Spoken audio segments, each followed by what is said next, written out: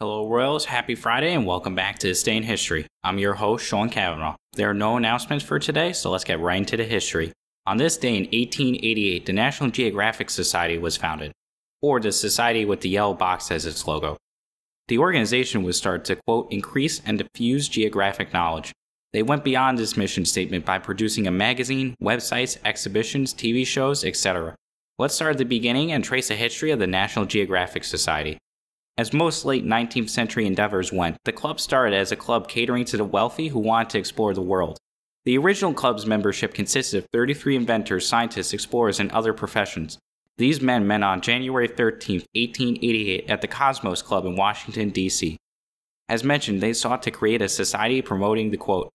Only 2 weeks later, the society would be incorporated on this day. Gardner Greene Hubbard was appointed as the first president of the society, and Alexander Graham Bell would be the society's second president following Hubbard. Both men were co-founders of the AT&T company and presidents of National Geographic, apparently. I didn't expect that from Alexander Graham Bell, to be honest.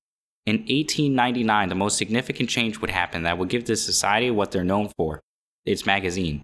That year, Gilbert Grosvenor was made the first full-time editor of the National Geographic magazine. Grosvenor's tenure would prove to be groundbreaking as he would pioneer using pictures to tell magazine stories. This and the successful society membership marketing campaign would make the magazine extremely popular. In 1904, the society opened Hubbard Hall on the corner of 16th and M Street in Washington, D.C. Now, to give the society even more credit, these wealthy founders weren't like ours today. These founders actually went out and did stuff. In 1890, one of the founders, Israel Russell, embarked on the society's first expedition. Russell helped to map the Mount St. Elias region. The National Geographic Society also helped Robert Peary reach the North Pole in 1909.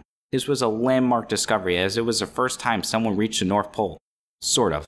There was a controversy when Peary returned home only to learn that someone else had reached the North Pole the year prior. Peary's documentation has been reviewed over the years and it's likely he never really reached the North Pole. However, the National Geographic Society role in helping this expedition could not be understated. Not to mention that the society was very progressive for the time. Eliza Skidmore was the first woman elected to the National Geographic Board in 1892. May I add, 1892. This was almost 30 years before women were given voting rights in the United States. The National Geographic Society even helped the United States during both World Wars. After the First World War ended, Europe's borders changed drastically. Many countries didn't exist, and many others appeared out of nowhere. National Geographic was helpful to teachers nationwide by having updated maps of the country.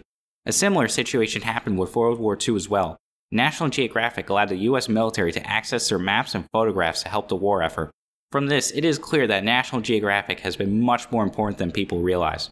Not only has it increased the knowledge of the world, it has even helped win wars. It's truly amazing to see. To think that a society founded in 1888 coincides with some of our history's most significant natural science discoveries. From Jane Goodall to the picture of the Afghan girl, National Geographic has done it all.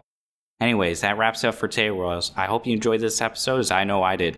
It was enjoyable to do today's episode as I finally remember reading the National Geographic Kids magazines when I was younger. Maybe now that I'm an adult, I should get the regular magazines, but I digress. Either way, thank you for listening, Royals, and happy Friday.